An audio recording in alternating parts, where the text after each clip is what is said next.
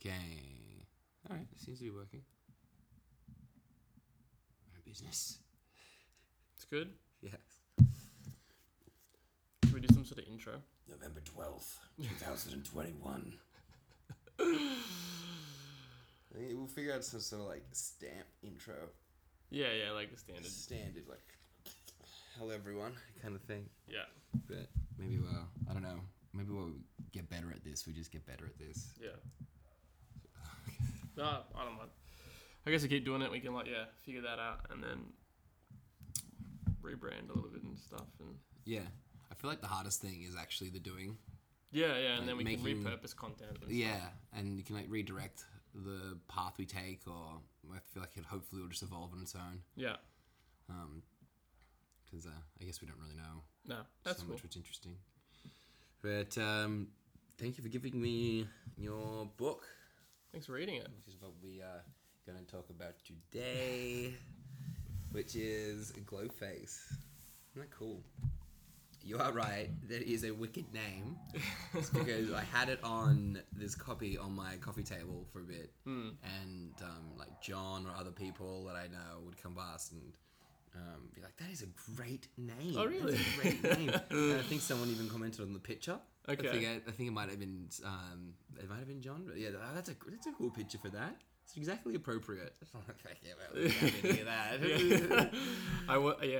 was very proud of finding it. Not that I did it, but like, of course, like I just googled the shit out of it. Yeah. And then found it, but no, yeah, the name just kind of stuck with me when I heard it for the first time. The concept of a glow face, and then it just felt appropriate, and that sort of contrast between. I think I like the nature contrast as well. Like I first heard it in the context of like a campfire, and this guy he used to do a lot of like forward drive trips and go camping and stuff, and then that's what they would refer to someone on their phone around a campfire as was a glow face. And I was like, and I just that because you can sort of see the subtle blue glow in different parts of people's life, but when you sort of see it in the darkness and then people have the phone out in the middle of the nature, it's just that real contrast. And so yeah, no, I like it. It feels like it's sort of sticking a bit, and feels kind of, I don't know, catchy. Yeah. A little. yeah. I mean, I feel like anything with face is some sort of reference to Facebook. You can't really go wrong. You can even go there, right? Yeah, you can go subtler. Facebook, yeah. How deep does it go? Illuminati. What was the true author's intentions? Yeah. And it's you saying like, I like the way you've written it all out, and you're kind of wording it in the sense of, I guess in relation to the beginning, you're talking about the campfire as well, and stealing seems to come up a lot in it. So I guess you feel a bit frustrated towards how technology's influenced your friends or your social groups. Yeah, I think it was a word I played with a lot, whether it was, and I think I used the loss of as the chapter titles, but then the positioning in terms of its stealing, and I think it's a really active. It's quite an active verb in that, and it's an aggressive verb in that sense as well, where it's. Can I cut you off for a sec? We should say what it is that we're stealing. I don't know if we said it specifically. So the subtitle of Glowface is how technology is stealing our humanity, which is aggressive. Like it's quite forward, and I'm sort of thinking about different ways to phrase it sometimes because it might be too much, but I think the word.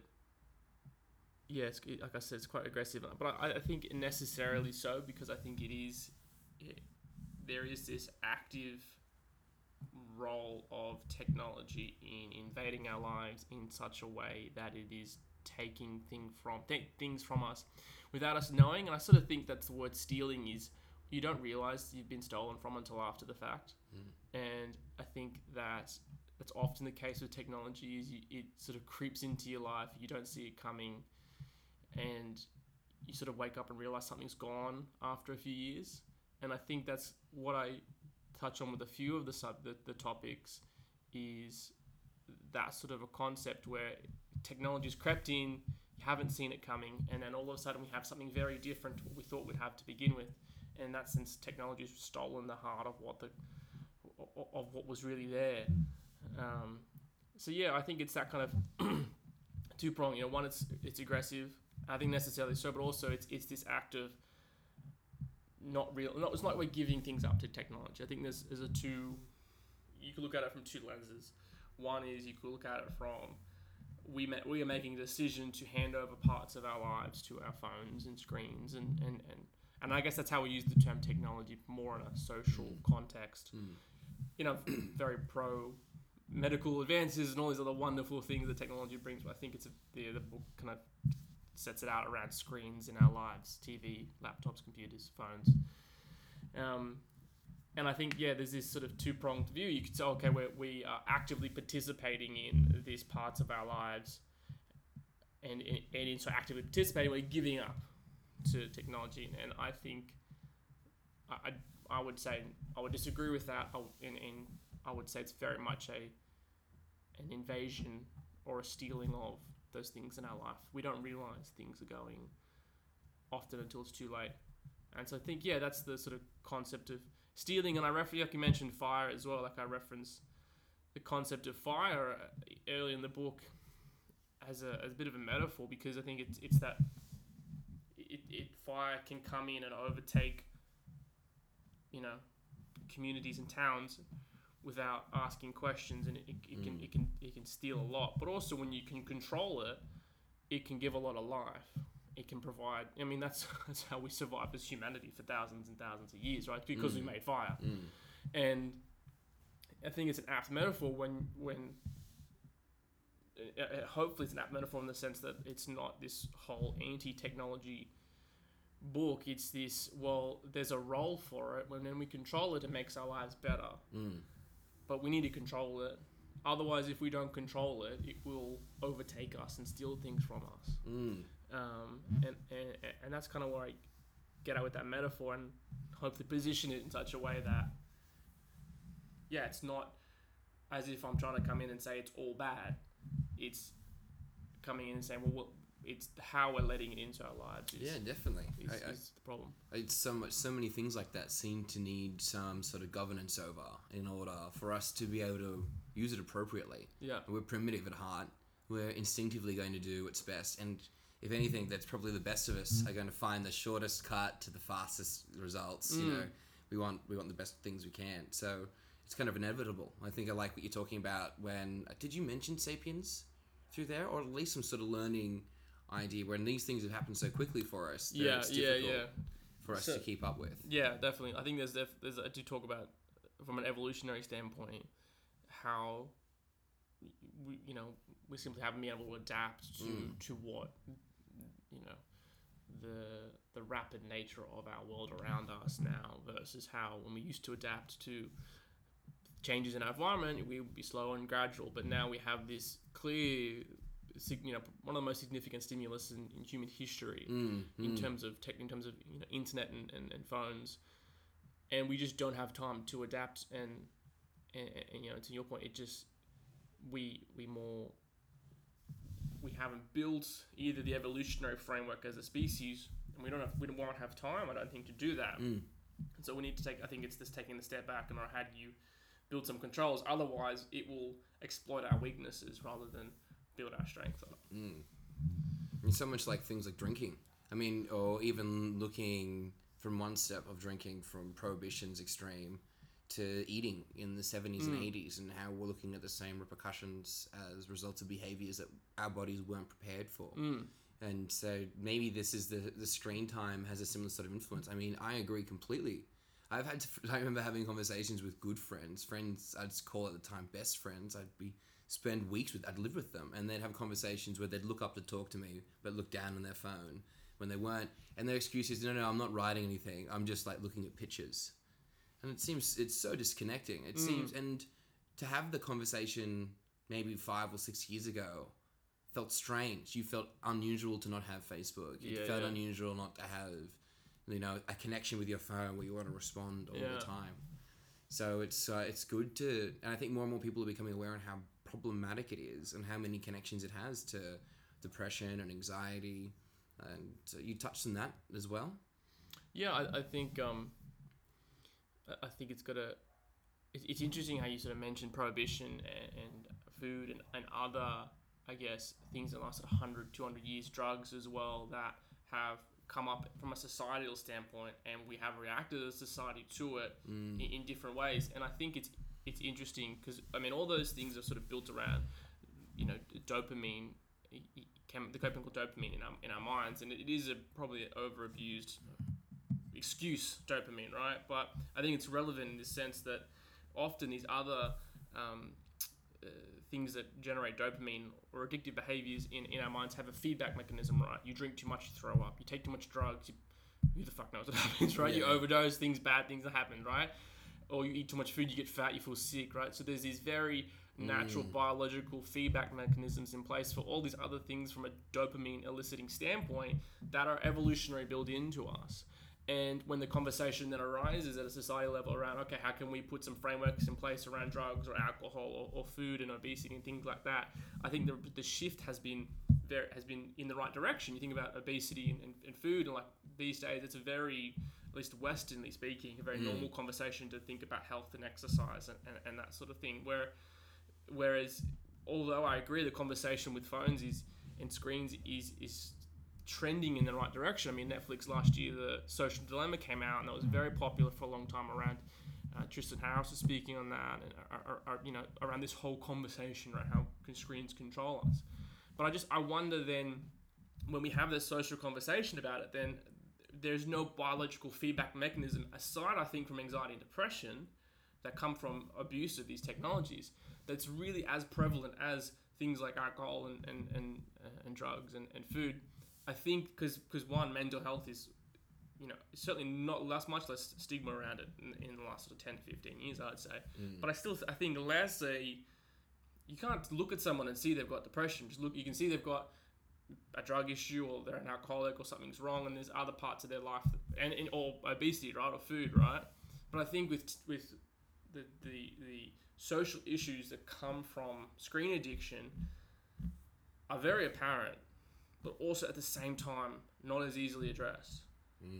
And although we have this social conversation,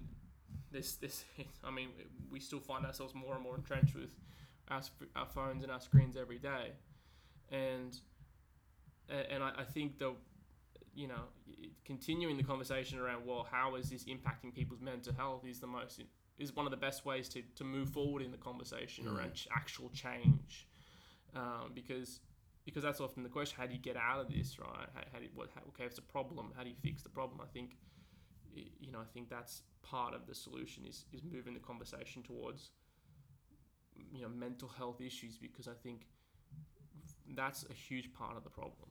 I think you're absolutely right. Some way of focusing around how these things can improve our lives by removing them. And the depression and anxiety thing seems to be the way we handle so many of these addictions, is once it's too late and it's already entrenched, and often byproducts of those, overexposure to screens of the anxiety and depression is more screen time and like any sort of habit, right? Anything looking for some degree of escapism. So it's tricky to figure it out. And I wonder where the question lies in the discussion around better use of screens or better use of, I guess, better habits to use your time with. Yeah, I think as well the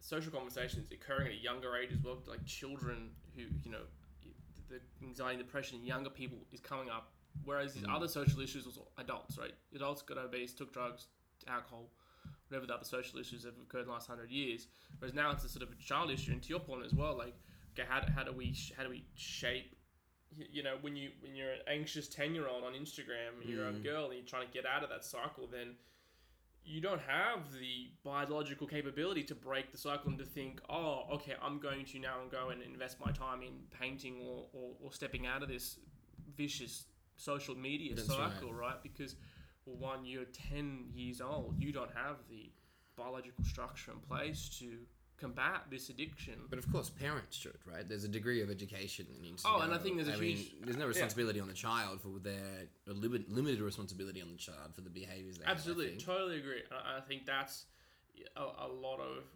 what I enjoy about this conversation is educating at the parent level that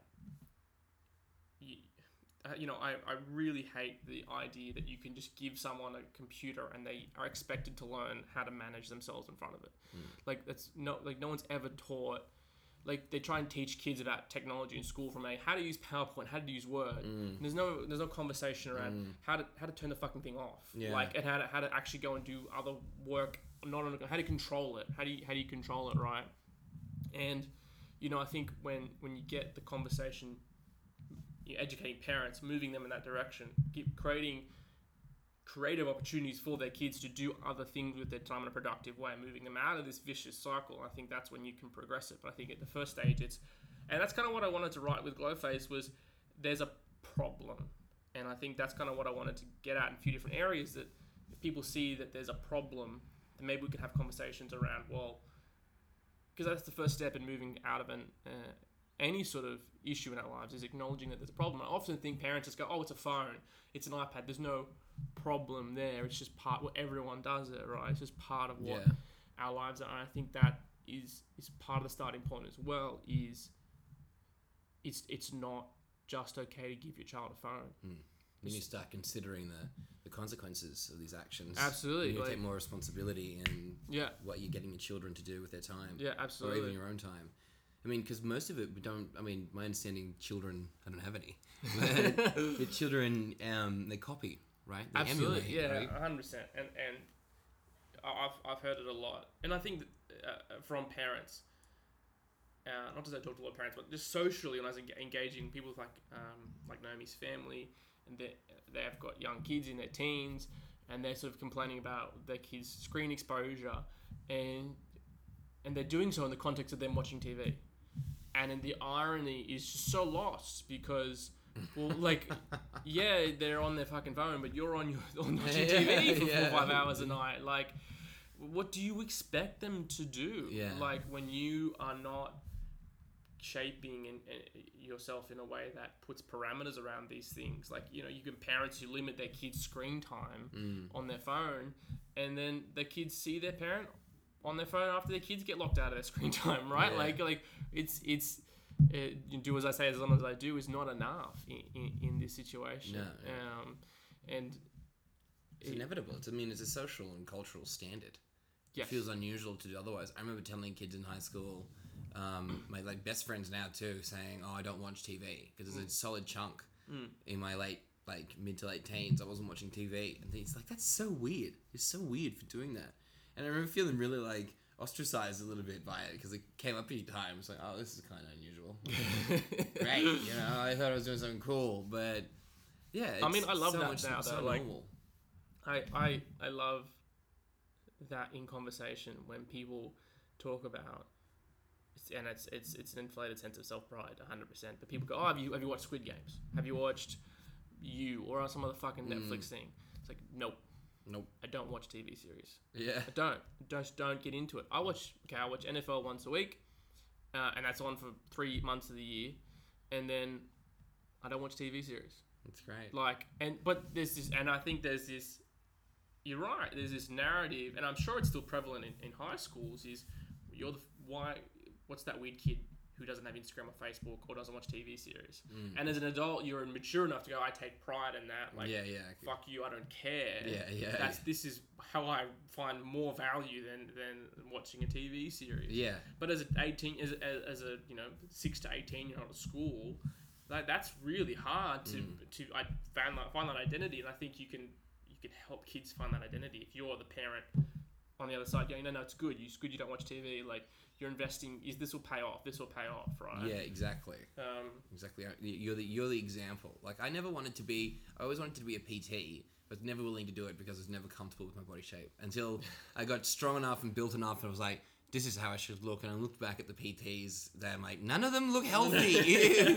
You want to be that kind of educator. Yeah. Like, you want to be you want to be almost admired in the sense of what you're doing for the kids. Absolutely, I feel like that's it is hard to do, because I love, I used to hate it until I got married, and Ash was doing it all the time, was watching TV series. I used to fucking hate it. I'd rather play some computer games. At least I was talking to my friends, And then I got into it a little bit, and then I just realized there's weird balance between watching the newest series and watching the things you actually like. Because there's a period of time where I'm just like, I'll just watch, the new thing that's going to be really cool. Because I'd love to get stoned and watch a whole season. And I hate sitting down normally. So it was like I'm like, this is great. I'm comfortable. I'm eating snacks and I'm watching shows. And feeling like I'm doing what I should have done at 15. Yeah. But, it dries up. It feels less exciting. So I still really like to watch a TV series. But there's only a couple I'll go and watch. I think there's an interesting balance because I still see the whole act of watching TV as the quintessential, white, overweight man in a large house, covered in chips. Some dude from The Sopranos or something. I think it's gross, but it's still it lures you in. I love watching a movie. Yeah. On that note, I loved your description in the book when you're talking about one of Walt Disney's employees. Was that in your book? I was talking about Walt. The CEO of Walt Disney, Bob Iger. That's right. To go and watch a movie. Yeah, with his grandparents. Oh, what reminiscence that is! So, were you talking about he's gone to see this movie with his grandparents, and what goes on? So he talks in a documentary about his first experience going to a movie, and he was I think he was sort of 4 or 5 years old, and he can vividly describe the experience about going to the cinema and sitting down and watching the movie, and you can sort of see him talking about it with just such joy. And I think you sort of compare that with kids these days who would have no concept about that level of excitement or engagement with a TV series or a movie, right? Because it's something that would just get fed all the time. And I think it was a great example around, well, there's something still very beautiful about and amazing about a TV series or a movie, right? But it is how we digest those things today in copious amounts that takes the beauty and the fascination around it, right? You want the delayed gratification of waiting once a week for a TV series is now gone. Having to sit through 3 weeks of Dragon Ball Z to see Frieza and Goku finally fucking fight was it was a good. It was movie. Oh yes, we're finally there. Finally, Kamehameha, motherfucker. Yeah, for 3 minutes of fighting. You know what I mean? But that is, it's even that shift and changed in such a dramatic way that's taken a lot of the value out of things that are truly amazing projects. These TV shows, these movies are great creative works. But kids, any adults as well. I think myself personally, I've lost a lot of the wonder of that kind of content due to its accessibility and my consumption of it. And I sort of talk about the sort of concept of shallow and deep meaning and thinking, and I think there's the overconsumption of media and things like TV shows and movies, right? In this example, it's very shallow. It just, you sit on the surface of the appreciation of the content. But when you look at Bob Iger's example of going, the depth that he experienced in that cinema when he was 4 years old, stuck with him for 60 years and shaped his life that he would be the CEO of Disney at one stage. That's phenomenal. And that's really powerful stuff that you can, and that's still technology. It's still TV, right? Yeah. But it's consumed in such a way that creates the value back in it, and it comes back to the sort of, it's the concept of fire. It's beautiful, it's controlled, it's not over consumed. And I think there's still great. Watch a TV show, watch a movie on Netflix. There's nothing wrong with that. The thing that's wrong with it is watching it every single night, and that's all you do: consuming, and not taking a step back and looking at. I think as well, what the old way we used to consume media versus how we consume the media now. One of the key differences is the pace, and I sort of read this concept in the book about that, how the entertainment in our world doesn't move at the same pace as the world around us does. How can you expect a kid who's 10 years old to sit down and do fractions and decimals when he can go home and play Call of Duty. Like, the pace at which those games and the media and the entertainment move is not reflective of how the world around us moves. It's very slow. Evolutionary speaking, tens of thousands of millions of years it takes shit to happen. And now shit happens in 2 seconds, and a lot of shit. It's very stimulating. It's very engaging. Yeah. So how can we expect to get the real depth out of anything when we are constantly consuming things at such a pace, and things are given to us without our need to delay the gratification or to really engage with the content? I mean, it comes back to the Netflix releases one series and you can just watch the whole fucking thing in a day, right? I'm pissed when they don't. Yeah, exactly. Annoyed when they get one at a it's time. what, like, you know, Disney Plus does Loki once a week, and it's like, what the fuck is this? Yeah. I need it now. Yeah, I want it now. And it's that disconnect between, and I think that's kind of the issue that one of the things that technology steals from us is appreciation of how the pace at which the world moves. Yeah. And it moves much slower than what technology moves at, and how we consume technology. But it's in the slowness that things are much deeper and much more beautiful. Would you ever consider that it could be the other way around? Maybe the world needs to speed up? If it's an inevitability that we have the screens, I mean, you could argue the same way and say, like, we should just, you know, if everyone's just going to get addicted to smoking, we should just deal with a short lifespan and adapt to a lifestyle with it. But, I mean, there's definitely some benefits, like you said, to technology. I agree. I think the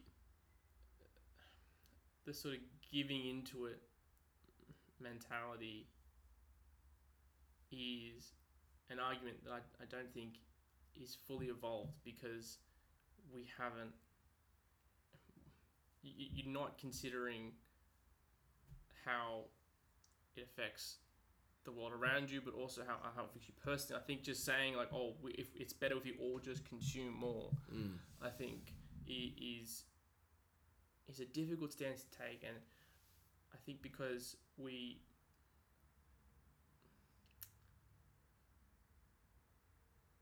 By continually consuming, I think that's not about what the real value in life. And then that comes back to, if you just engage, I think that's what the question comes back to. If you just consumed content on social media and that's just what life is, and just fuck it, right?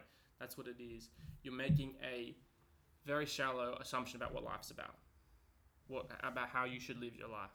And that is that you should live your life somewhere else. And that life is best lived either by viewing someone else's reality, or looking forward to someone else's reality, or recalling your own, right? And I think that if that's what you agree with, if you think that life is best lived somewhere else except now, then by all means, social media, you know, overconsumption of TV shows and movies, that's certainly one way to achieve that goal. But I think it's a philosophical question, is how best to consume your life, or how best to let your life be consumed. And I think for me, I would certainly argue that the best way to consume a life is being as present as you possibly can. And by putting screens in our lives, that's one of the main things I think it steals from us, is the ability to be present. So I think just bowing to the inevitability of technology invading our lives is a philosophical way of saying that we're happy to be somewhere else except the present. And I would seldom find a person who truly believes that. I'm really interested to understand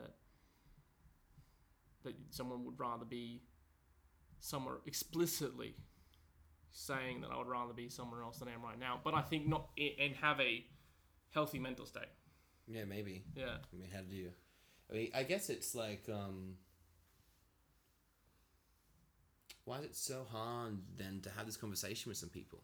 So hard to have the conversation around get away from the computer as much, away from the phone, particularly partners. Why the Facebook or the Instagram thing seems so alluring, yet we want to have that conversation. People seem so attached to it. I think it's a great question. I think Naomi struggles with it a lot. Because it does counteract the idea of, no, everybody really does want to be present. And I mean, they might want something, but the idea of everyone's actions seem to be so different to what we all know is good for us. And I guess that comes back to, like, why do we do things that are bad for us at all? But, yeah, I'll be quite honest, I haven't quite fully figured that question out. And I think what we touched on earlier around opening it up as a problem, people are starting to realize what it's doing, and then also realizing the mental health issues from it. But is a starting point to shift people away from their phones. But you're right. It's a narrative that appears, and then we just kind of sink back into addiction and screen time, and it's sort of ironic. I have wrote a book about all this sort of stuff, and I don't know if I take a very strong stance towards it personally in my life, but my wife, on the other hand, doesn't. We've talked about it lots of times, and she admits it. She knows it. She'll say this. She watches too much, goes on her phone. Screen time report comes up on a Sunday. It says 4 hours a day. I'm like, holy shit! Like, oh wow! Like that's 30% of your waking life. But it doesn't feel like she's on it a lot. Like I even noticed myself, who I have it on Do Not Disturb, by the way, all day. Yeah. All day. Yeah. Particularly with not working. Nobody can talk to me. Yeah, exactly. And I happily do that. Yeah. But yeah, I find it really difficult to set that expectation for people that I'm not going to be around with the phone. It's amazing how impolite it is to be inaccessible. Whereas for the majority of human history, that was the normal. You were not instantly accessible. In fact, you were days or weeks away from being accessible. Well, right? Why do people want this? Like, I feel like because I've always had that stance. I feel like you gave it to me a little bit because you knew I'm preaching to the choir a little bit around. I don't like the phones. Get it away from me. Yeah. Kind of thing. I don't know when did people decide to want to be available all the time? And I feel like when you're locked into that phone, that's connected. Like, it's available all the time. Like, that's how I look at the phone use specifically. Like any Facebook, any sort of use like that, it's always available. Confused. I'm so extroverted, and all I want to do is get away. When I want to have the choice when I'm going to be engaging with people, not always feel available to be engaged with. It is a amazing psychological obligation, I think, that's arisen from the internet. Is being instantly accessible and connected in inverted commas all the time, right? And I'd very much argue we're not connected at all. Oh yeah, I love that. Yeah. I think that's it's a misused word that we want, that we're connected. When we're not connected, we're available. Yeah. We're always available to each other. Yeah. But Facebook is not mean connections. And I love your connection with the corporate world there. How you implying with all the extra connectivity apps and and services that are out there.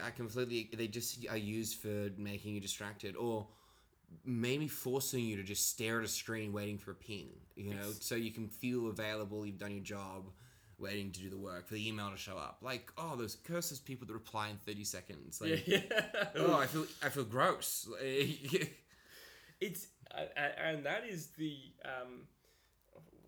what's the right way to phrase this? The momentum has built to generate these connectivity or productivity applications like Slack and Microsoft Teams and every other fucking messaging service that you have on your computer at work in between.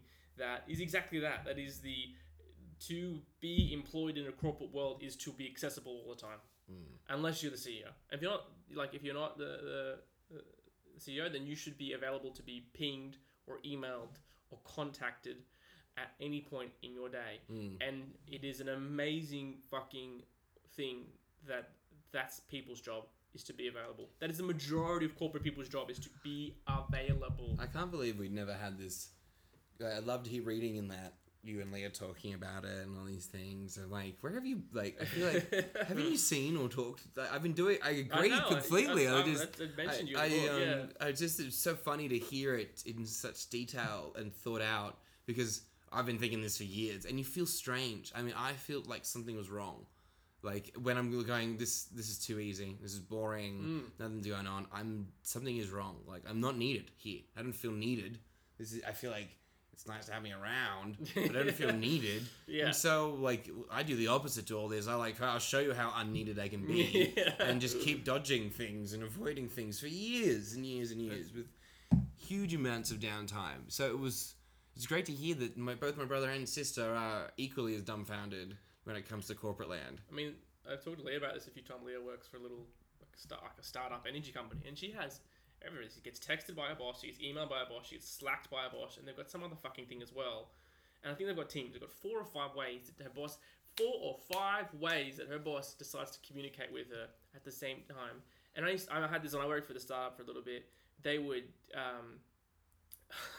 they could never figure out what video conference software they wanted to use. We started with Zoom, we went to Teams, went to fucking Google Meets, and I'm just like, gee, just pick a fucking who cares? It doesn't matter.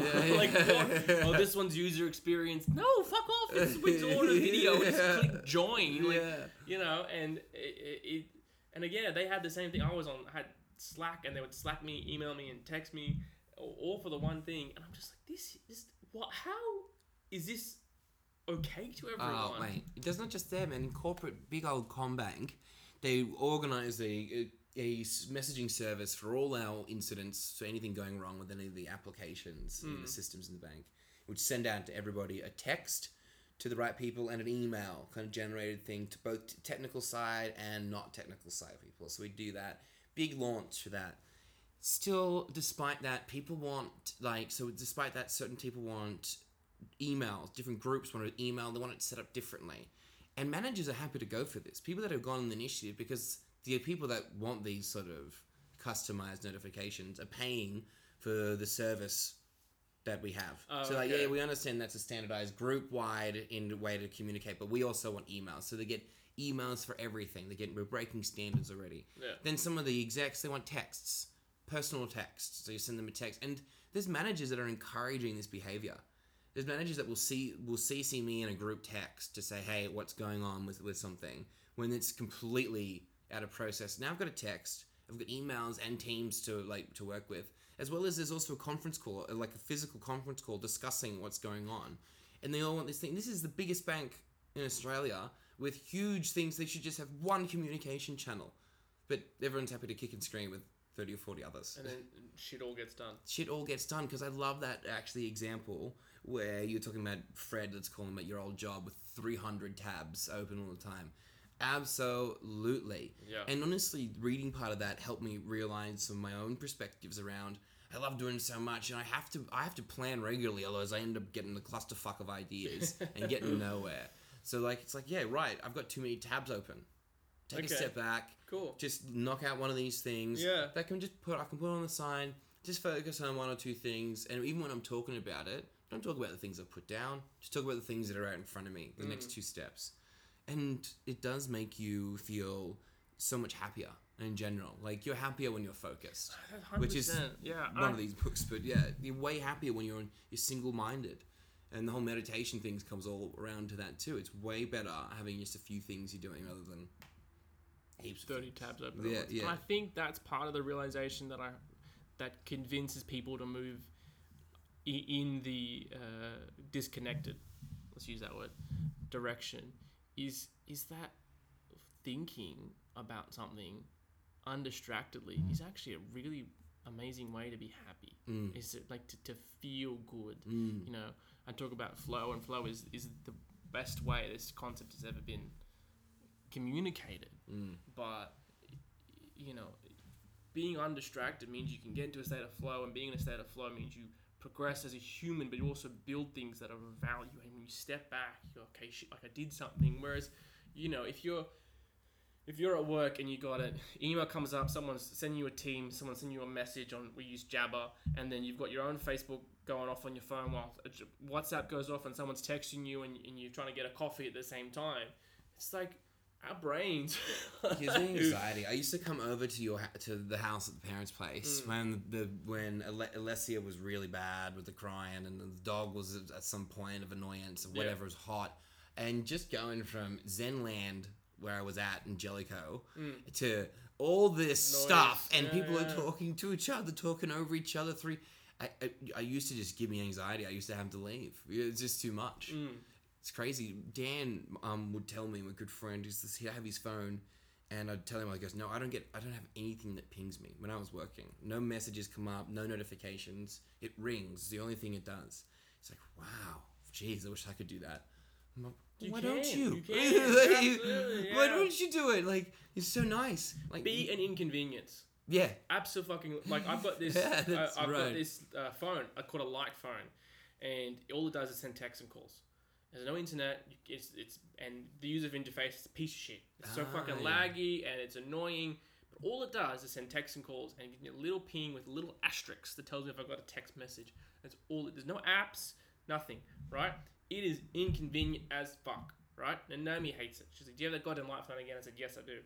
But I am so much happier when that thing is on my desk versus my iPhone's on my desk. Yeah. I fucking hate my iPhone being on my desk. Fucking hate the iPhone. Like, and now that and then just creeps back into I have to have the double vaxxed fucking thing on my phone. So I got to take my iPhone with me now anyway. All right, so I take my iPhone around with me and back to work. Choice, you know, right? so it's a bit, but I mean, hopefully when that stops, I'll bring it back into and I still use the light phone a lot at home.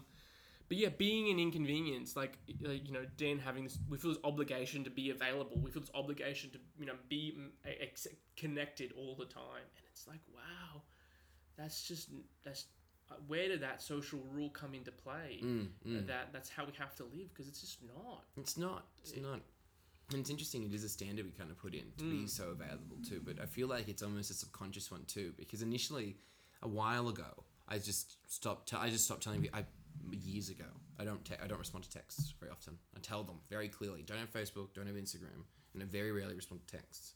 I'm not in some tuning caravan. I'm trying to pick up chicks all the time. I don't need to be flipping out texts and trying to. If someone, like, I can have a general conversation to organize my next thing or a phone call. That's it. I'm not here to have chats every day.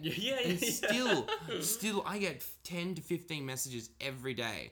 To the point, I've done this for years, where I have like a time slot of the day where 1 hour I will respond, or maybe 30 minutes, sometimes it takes an hour, to respond to texts. Just to be on my phone. I lock out, and I dread it. Sometimes I've let it build up for days and days worth of text. Just it takes so long to respond to. That's so good. And eventually it got people used to it. People would just know. And not only that, you realize too, it's like, how little do I care? When I send a text, I'm going to respond back for a week or two. You start changing, right? Yeah, it's good. 0. Yeah. But I never had. And I think that too, I'm like, maybe most people don't actually give a shit. If the text is around, you give yourself, you know, reason. I can see the text coming through, kind of get a heads up. Like, if mum's like, help me, I'd probably get back to that one. Yeah. But you can say, okay, cool. It's there. I've noticed it.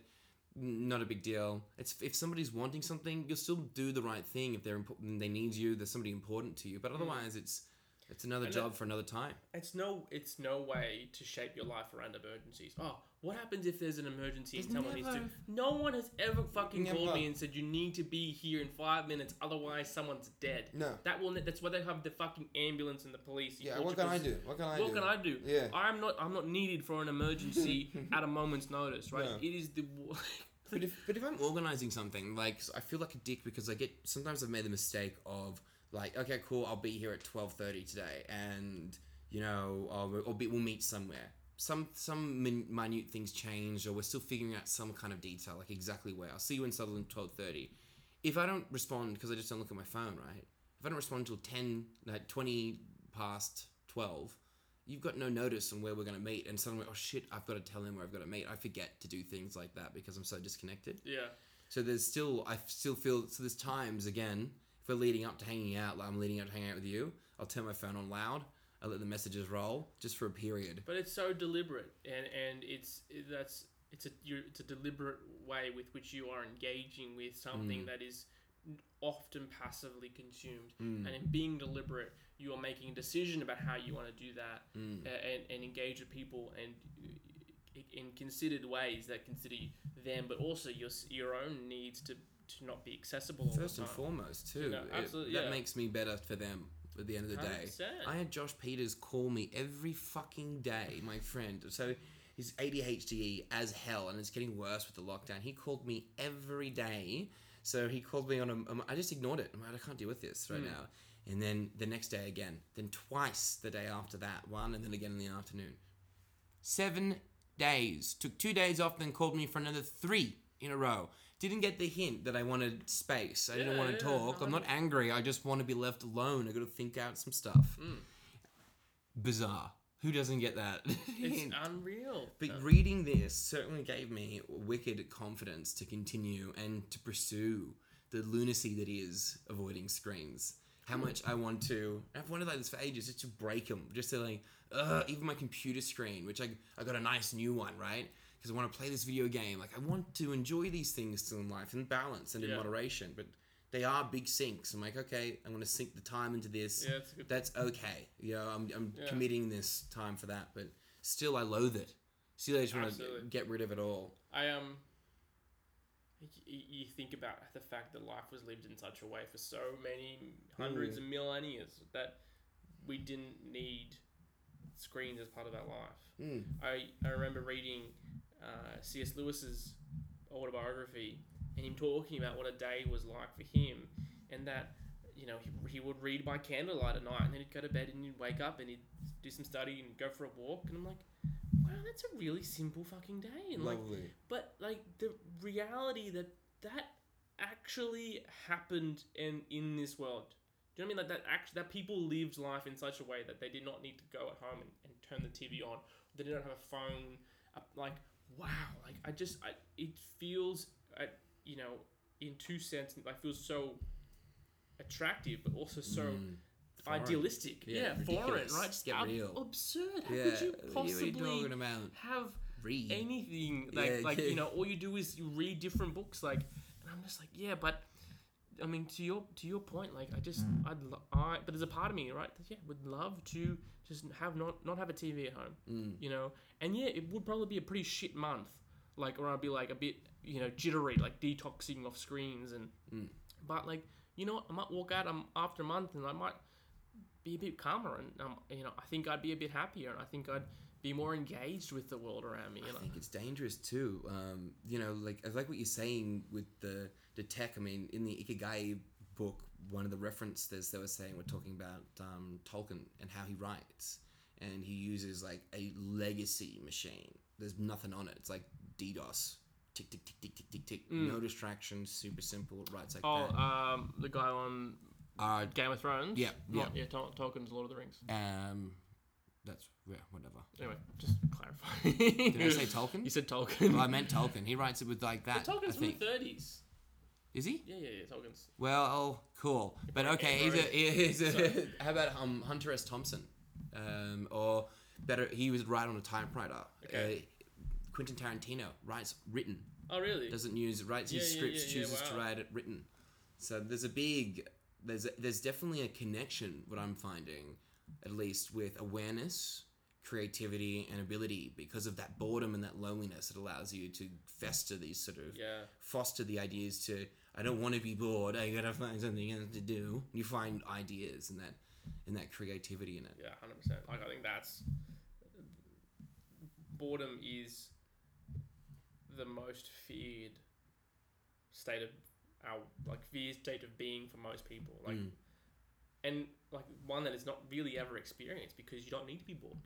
You could have your phone, and your phone allows you to never be bored. But this creates a problem. To sort of cut you off in it all, but I just don't want to lose a thought with it. It creates what we're trying to do is a real isolating measure. Now, when you stop using Facebook and Instagram, you stop watching, it doesn't just separate you from the cultural standards, but it also like separates you from the way of thinking. Because I'm noticing what happens the more I read, and the conversations change for me. People are talking about their day, whatever, and everything's so shallow. We talk about that deep conversation. And then I whip something out about, oh yeah, I love that quote from this thing. That's what that means to me. And I'll bring it up in a way of something I've referenced lately or read lately. I can't find a soul that's having the same kind of conversations. It's just, And it's not, and it just doesn't exist sometimes. It's not sometimes really at all. No, it's hard to find. It's not just, I can have the deep conversations around theoretical thinking and push people down the ideas, but generally when it comes to referencing things or books or just the way of thinking, it is really difficult to find. And I don't know if it's and I only noticed it once I started reading and stopped watching as much shows. And it might just be because what my focus is different, and the society that we're in has a different focus. I mean, you talk about those sort of guys who write in an obscure sort of way, and the attractiveness of those people. It's like I would want to be friends with someone who wanted to think like that, or wanted to engage as a writer, as in a profession in such a way that, you know, you find this connection with, you know, Quentin Tarantino handwriting things. How absurd, but also how beautiful at the same time that he would do that. And to your point, those people are so rare to find that desire to think in such, or engage with the world in such a deliberate way. So I think, you know, you're right. It's a double-edged sword. It's this moving away from a society that is shallow to a place of depth, but it's an isolated place of depth because the people who are there are often the social infrastructure to find other people who think like that. It's not in place. I think this comes back to a thought that I had with all of this, is that how are we then establishing greater connections? We're doing deeper connections, right? Less connections, yes. But better connections. So that way. 100%. And yeah, I don't know the person. It's just a theory around how many friends you can actually sustain. Yeah. And you know, it's very little. It's like 100 people kind of thing. 100 people in your world, but then the close friendships like 10 max, right? And again, like there's, you know, we value the influencer with 1 million followers rather than the person with 10 friends who they can actually pour their heart out to, those 10 people, right? And you build up children in that world, and more is better. And it's like no, depth is better. Finding those 2 or 3 humans you can talk to and engage with in such a deep way. I think there's a speech I reference a few times in the book by William Derowitz, and he talks about leadership versus solitude, and I really, really love the speech. And he talks about solitude.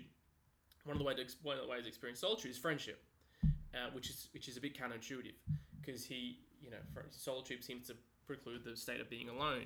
But he references this quote from Ralph Waldo Emerson that goes something on the lines of the soul wants to be with other people in such a way that it wants to know itself better. And so having these kinds of conversations allows not us to grow in friendship, but also us to understand our own selves better. Whereas now friendship has, as I think William Drewer says, something like, you know, friendship is, you know, sitting in the room with 3 other people whilst you're Facebooking 2 others, listening to music and texting 1. Like that's not friendship, that's distraction. Like, yeah, that's what we have instead. We don't have friendship, we have distraction. And, you know, I'm like you, haven't really found anyone beside yourself who really, I think, is as active in combating this. And not to say you need to be as active as perhaps we are in combating this sort of this world, but I think, you know, I'd probably rather find the beauty in solitude than the shallowness in being connected perpetually. And that's probably what the choice is. I think if we can I think we're at very much the stage of acceptance and running with it. I think more and more people kind of, maybe that's why we're a bit ahead of the game with it, but I do feel people don't like it. Yeah. You know, and I feel people are making that move, particularly as we're getting older. And there are people out there that will and do talk like that. I think it's not even just I think it's hard to find the people that not just to move away from technology, but have the deeper conversations that are willing to have the chats that mean more to make that depth. Because I feel like that's probably maybe a crutch. I often think to myself that people that listen to heavy metal have a real difficulty being able to communicate emotions, so they just lose their shit. Well, I feel like people have a crutch and an inability to perhaps dive into depth of their conversations, so they use shallow ones to replace that need. They continue to use the social media and the screens and the short-lived sitcoms to replace the depth that they don't have and that they're looking for. There's definitely no need for that, to express yourself fully. And like you said, to have lots of little relationships, you can at least see yourself represented in lots of them, as opposed to truly see yourself with clarity in a few really good ones. And I could see that being terrifying, because it is quite an identity loss. Losing things like literally losing Facebook or Instagram, you're losing an identity. Absolutely. And everything else that comes along with not watching the TV shows. But you are totally right. It does become something that is, I feel so chuffed. I only got Facebook when I was like 23. Yeah. Didn't use it for 2 years and left it there. I feel so chuffed that I never even jumped on the bag. I tell people, yeah, fuck you. Yeah. I was out of it before it was cool to be out of it. It's lovely. I think it also gives credit to a bit of discernment on, I guess, the family's part with that tooting our own horns. None of us got into it. None of us liked it. And we can see its detriments, and we see it manifesting more and more. It's a great flow on to some of these natural behaviors I feel like a lot of us had. But do you think that, as adults at least, do you think that was fostered as a result of the Guild Wars experience that you talk about? Do you think it was a learned behavior for you, that you've now decided, like, look at what that did, now I don't want to do this anymore? Yeah, it's a good question. I think it's certainly influenced how I look at the world of screens now, playing copious amounts of computer games as a teenager, be it, I think, like 3,000 hours on Guild Wars or other games. Wow. Yeah. Wow. Which is just a lifetime at 16, right? It's just insane. I never realised, because I wasn't playing at that age much. I remember you and me having the best times playing that fucking... They were the best gaming experiences I remember. The only ones I remember playing Warcraft 3. The Frozen... The tower defense stuff. Yeah, Frozen Throne. Yeah, Best times ever. Yeah. That was wicked. But you think about... but you add all of it up, right? You add that with Fable on Xbox, with FIFA on PS2, with Donkey Kong and Pokemon, Halo. Yeah, and then the bigger ones, the Guild Wars, the World of Warcrafts, Call of Duties, like this, it just goes on, right? And then you throw a bit of TV in there, and then before you fucking know it, it's like, well, there's definitely 10,000 hours in there. Oh yeah, easy, right? And we talk about that a lot, 10,000 hours. But Guild Wars is definitely the defining sort of kingpin, if you will, in that whole cornerstone in that whole sort of addiction for me. And I remember so many times as a kid, I'm like, that's it, I'm going to cold turkey. I'd delete characters, and I'd like throw shit away, I had like a keyboard, and like fucking throwing the keyboard in the bin, like I'm just like, it was really like I was like trying to flush the drugs down the toilet kind of a thing. And then within, just play a little bit, and then like, it's holidays, end of the year holidays, like, yeah, fuck yeah, alright, I'm just gonna relax, play some Guild Wars, and like 6 weeks later, it's like, oh shit.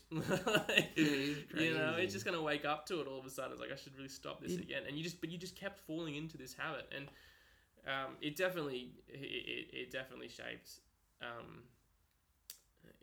how I view technology and screens today. Yeah. Absolutely. And I think the fact that it was really passive is that we never made some conscious decision to play video games in the pursuit of other things. It was just, we would play video games because they were fun, and that's what was in our world at the time, and we didn't understand. We didn't understand what that meant. How about, do you ever think, it gave us a lot of pleasure and taught, I think there's a lot of lessons in video games that TV would have never taught us. And most of my video game experience, most of it when I was younger, was playing games with you. We'd play Fable and Spyro separately but together. Yeah. We would play Mario Kart like together. Halo was a co-op thing. Guild Wars and World of Warcraft, I could not sink into. I gave it some time. It was a real different experience, but it allowed me to contrast the training I did.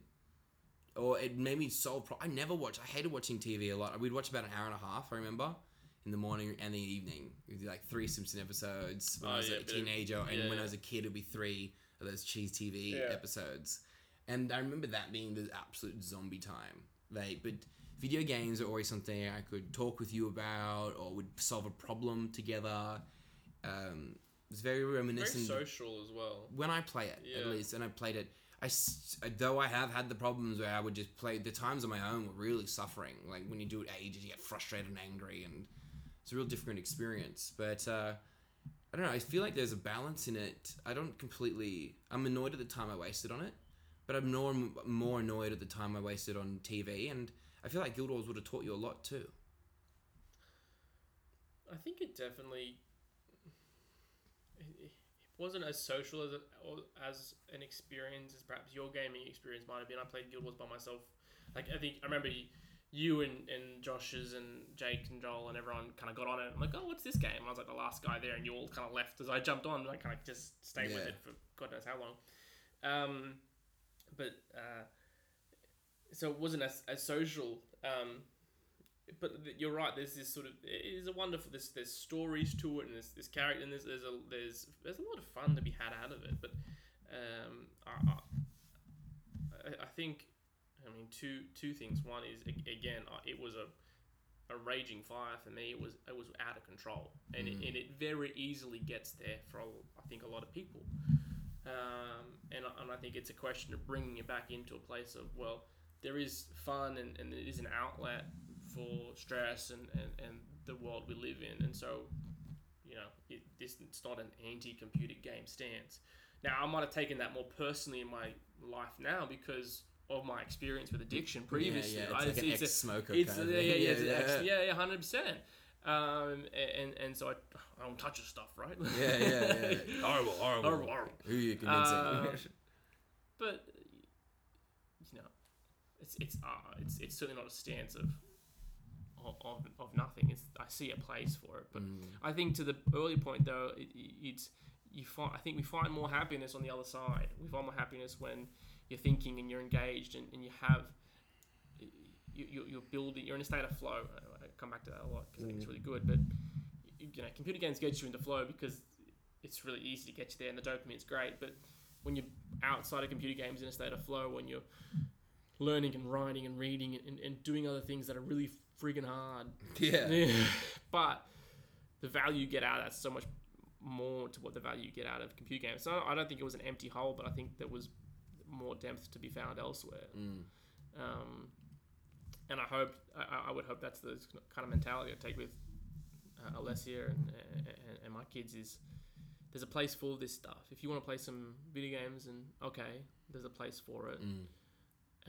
And I'm going to be that kind of crazy parent that really monitors it and puts a framework in place whereby I help you control it, because I know as a kid you can't, and I know there's better things found elsewhere. Yeah, I think the best, I feel like it's difficult, like that always scares me. Like, is the best mechanism to just yourselves just always have better activities on tap. I used to like going to youth group and like even just doing youth group leading at churches, even when I wasn't a Christian, because I thought this is better for kids to be here than doing some other shit that I would have wanted to have done at 15, 16, 17. Like I would have loved to just go and just cause a little trouble.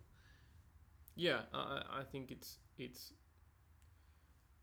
it's just, again, good and bad in that, right? It's good to be mischievous and get in trouble as a 16-year-old, but then finding positive outlets is having the positive outlets outweigh those sort of negative ones is the way to progress forward. And I think it's your responsibility, right, to figure out what those are going to be. I mean, so then I guess, how does it look like for your life that's the substitutes for TV? Substitutes that are interesting and not just... Because things need to be purely cathartic, right? When I tried to use my downtime and turn it into uptime, like reading, I like reading nonfiction, so it's not chill often. So it can be tiring and it's hard to wind down sometimes or find those cathartic enjoyments. When our previous addiction for catharticism is screens. Yeah. What are you doing to substitute it? Like, how are you managing it? That's cathartic. It isn't screens. You feel rested. Because there's that too. So there's definitely an aspect of screens that allows you to wind down from screens. Definitely. Like to from a to computer veg to a out. TV. Yeah, but like you go from a whole day on emails and phone calls and Zoom, and you're staring at a screen for 8 hours a day with work, and you jump across to Seinfeld for 2 episodes, and your brain kind of just turns off a bit and mellows out.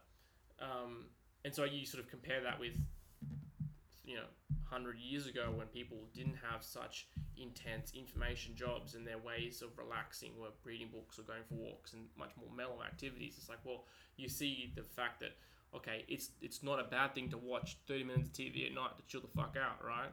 Like, okay, I do watch a TV series called PTI. It's where like 2 guys yell at each other for 20 minutes about sports. Confession. I knew we could get it out of him. Turn the tap off. Get the spotlight out of his face. We're good. Tell his wife and kid that they can go. So yeah, there's. It is hard in a world, particularly when I think when you're employed in such a way where you're so engaged with screens all day, to find to find a way to relax, but that isn't utilizing screens. On the same note, though, I do find it very relaxing to read fiction now. I'm trying to get more into it in inverted commas, but instead of turning from computer to TV to bed, of computer to book to bed, or listening to music as an isolated activity in and of itself. So like, not on Spotify, pulling a CD out, putting it in a CD player, phones in the other room, and only thing I do is listen to music for 30 minutes. It's like, again, that's the way people used to relax, and I think but in those other activities that hopefully I can move towards a place of finding a way to unwind in those things. There's so much more to be found in them than there is in PTI or in Seinfeld or in something else that is admittedly a mind-numbing experience. And I think if I can start to move towards those things, then my relaxation is going to be even better, because I'm doing relaxation with the more to it than just mind-numbing Seinfeld. Absolutely. Ignorance is not awareness. It's not like being ignorant to all the noise and everything, like by watching shows and stuff like that, isn't being present. You want to be aware of self, to be kind of there. Like, doing those tasks allows you to kind of quiet the noise down a bit and chill. Definitely. Clearly I've been listening to a lot of my yoga courses lately. But yeah, it's such a good point. And I think it's like, I like the idea of things limiting TV to an hour a day. Or only watching it if there's a show I actually want to watch. Because I love that thing you're talking about, collecting CDs endlessly for years, right? And it's funny how much, even though we haven't lived together for ages, how despite that and our divergent in thoughts, how similar some of the things are that we do. Like, I've got a set of really nice headphones connected to an isolated amp. It's very like, shmushy. But I put these headphones on that feel like nothing. They're open-ended, so the whole room has to be quiet. And then I find it's the album that I'm looking for, and I find for the highest quality when I can. And I'll hit play and I'll listen to some music and eat some food. Like, maybe nibble on some snacks. And then that's my kind of CD equivalent, right? I have to use a screen for it. And the same with meditating too. Like, I have to use a screen to sometimes to get my for that too. But I think I touch on this as one of the chapters in the book, and it's kind of what we're getting at. With technology is the fact we're losing real leisure. There is so much depth in music, for example, that is just lost. You think of the process of writing albums, of the Beatles and the Fooey's and all these amazing bands, that how they would think and tink with little sounds for days and days on end, and they really squeeze the shit out of every note they would play. And, I love the Fooey's, the Sonic Highways that go to different venues because they sounded a little bit different. Like, holy shit, that's so fucking deep. And yet, like, I'm listening to music at the same time I'm replying to emails. Yeah. And like, there's just nothing. It's just noise, right? It doesn't think and very respectful. yeah. So we and I think that's it. We innately assume that the only way to wind down sometimes is turn the TV on. It's like, well, no, you've got music, you've got books, you've got make something, take a course, like go and fucking build a table, like I like that. Just, I love that reference in there. Yeah, like it's it's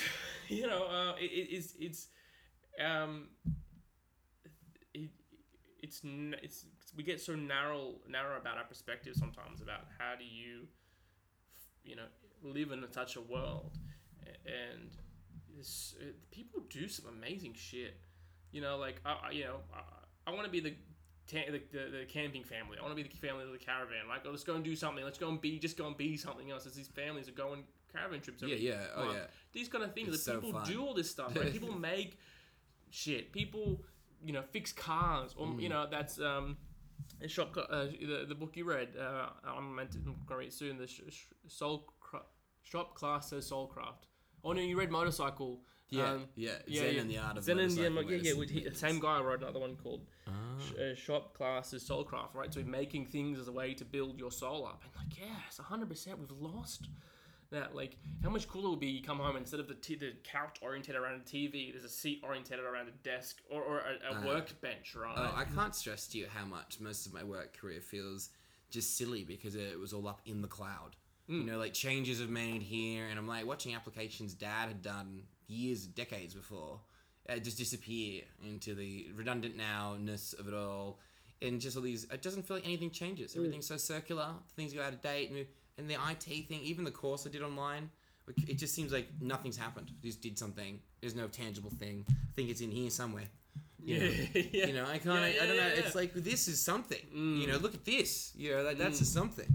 So it's something very different about it. Tangible, right? And I think that ageism complements more so to your idea too. How the technology is taking it away from the now. It makes it less real.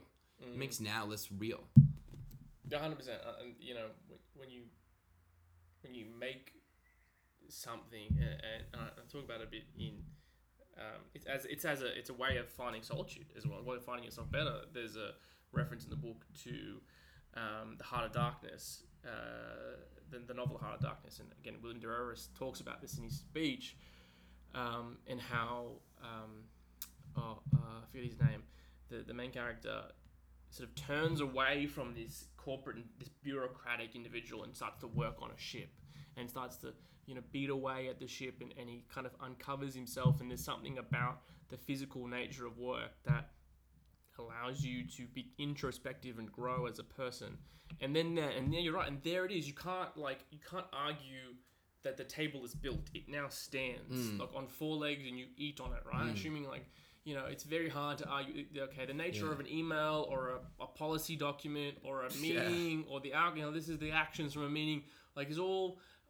There's nothing. You're right. There's no tangible fucking reality from that. No. There's just bureaucracy from that, realistically. Whereas, and I envy people who are laborers at times, right? Who do that for a living, because that's like despite the bullshit that happens, you can still walk away and go, there's a house, and I built the house. I often have that chat with my tradie friends, as much as they're complaining, like, but you finished a house. You built something. Yeah. I'm like, that's pretty cool, right? Like, do you just stop and just take that in for a minute? Oh, I've got a friend, my mate Lockie is so proud of everything that he doesn't probably lay a brick, he just helps coordinate. He goes, built that building, look at that one. Isn't that cool? We had a real trouble with it. So proud of it, It's, and it's funny, as the narrative that when we were in high school, the idea that you or me might be a laborer or a carpenter was just like, you'd failed. Yeah. Oh, yeah. I didn't have a chance. You just would never, I never want to go to TAFE and be a carpenter. Mum we would have been disgusted. Drawn, hung, and quartered, right? I told him about the yoga stuff, and they sat me down like a bit of a surprise attack a little bit during the week, and they're like, look, we just think that the party going, that it's, you know, you're worth more than this. And so does my Uncle Michael. Like Dad said to me as well, like, Oh, okay. I'm like, of being a yoga teacher, she's still like, yeah, you got, like, there's so much more to this. I'm just kind of feeling time. Like, I have to convince them that there's a bigger plan. Like, I don't want to tell you the whole thing because it's just a plan. I'm just telling you the next steps, like what I'm doing now. But having to sell them the idea that I'll be okay. Yeah. You know, made me think to myself so much about high school and the decisions I was making around, this is okay. Yeah. I feel like everything else is going to be a fight. Yeah. It's a difficult thing, you know. Perhaps Alessia has the same conversation with screens for you. I think it's on me first to set the example. And it's a battle. It's all the time. She's watched Disney movies and she loves watching Disney movies, and there's a value in that. I love the fact that she loves The Lion King. And it's the story, and there's fun things that come from that. But again, like, but I don't want that to be all that she knows. And she's not like that, which I'm happy about. She wants to go and play. She wants to go and read a book, and she loves to sit there and read books with me. And, you know, we'll turn the TV off, and then we'll go and play. And she'll walk away first. Like, okay, that's a win. Like, you see more in the world around you than you do see in the screen in front of you. And I was okay, yeah, that's the start. And it's going to get worse. Screens will come in, and there'll be more. And, you know, there's things I want to put in place to help her with that. But it starts as if I'm setting the example with her. And I put, you know, different parameters around. Like, I'm not going to give her an iPhone when she's 10. Like, I'm not fucking stupid. Like, I'm not going to do that stuff, right? So, like, she'll be a different kid, like, because of really basic things like that. And I hope that she, if there is some innate talent in her that she's here to provide, that, you know, that I put a set of boundaries, help her put some boundaries in place around screens, that they don't become the reason why she didn't achieve that.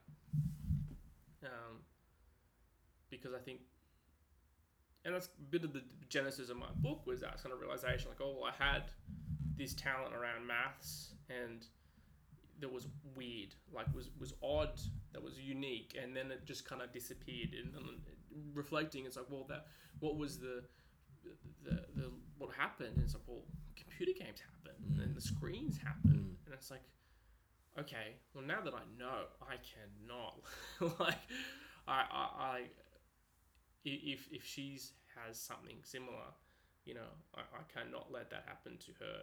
And I think that's the narrative, that the conversation that you want to sort of have with parents, is to go, like, it's your responsibility to help your child uncover whatever it is that they're good at. And putting them in front of an iPhone or an iPad or some fucking screen is not the way to do that. Putting yourself in that same situation is not the way to do that. You know, providing them opportunities to be, to disconnect and to learn and to put themselves in creative situations, however you want to phrase it, is how you help them move towards that, rather than, you know, giving them an iPad to learn something on, for fuck's sake. Yeah. Like, we should do a chat sometime on the fatherhood perspective stuff, I think. Because it's so interesting, because there's so much to consider in all of that. Yeah. What do you do with the decisions you make for the screen time versus society? And one of the things I think sometimes too is how maybe one generation's so for the phones, the next generation might be really against it. You know, how there's generally a bit of like a to and fro and of perspective. So maybe there is hope in that, to see that when it's done, and it'll naturally happen. And I'd love to think that's the case. I don't think it will. I think it's too easy. Phone screens and phones and connectivity and dopamine via screens and phones is just too easy.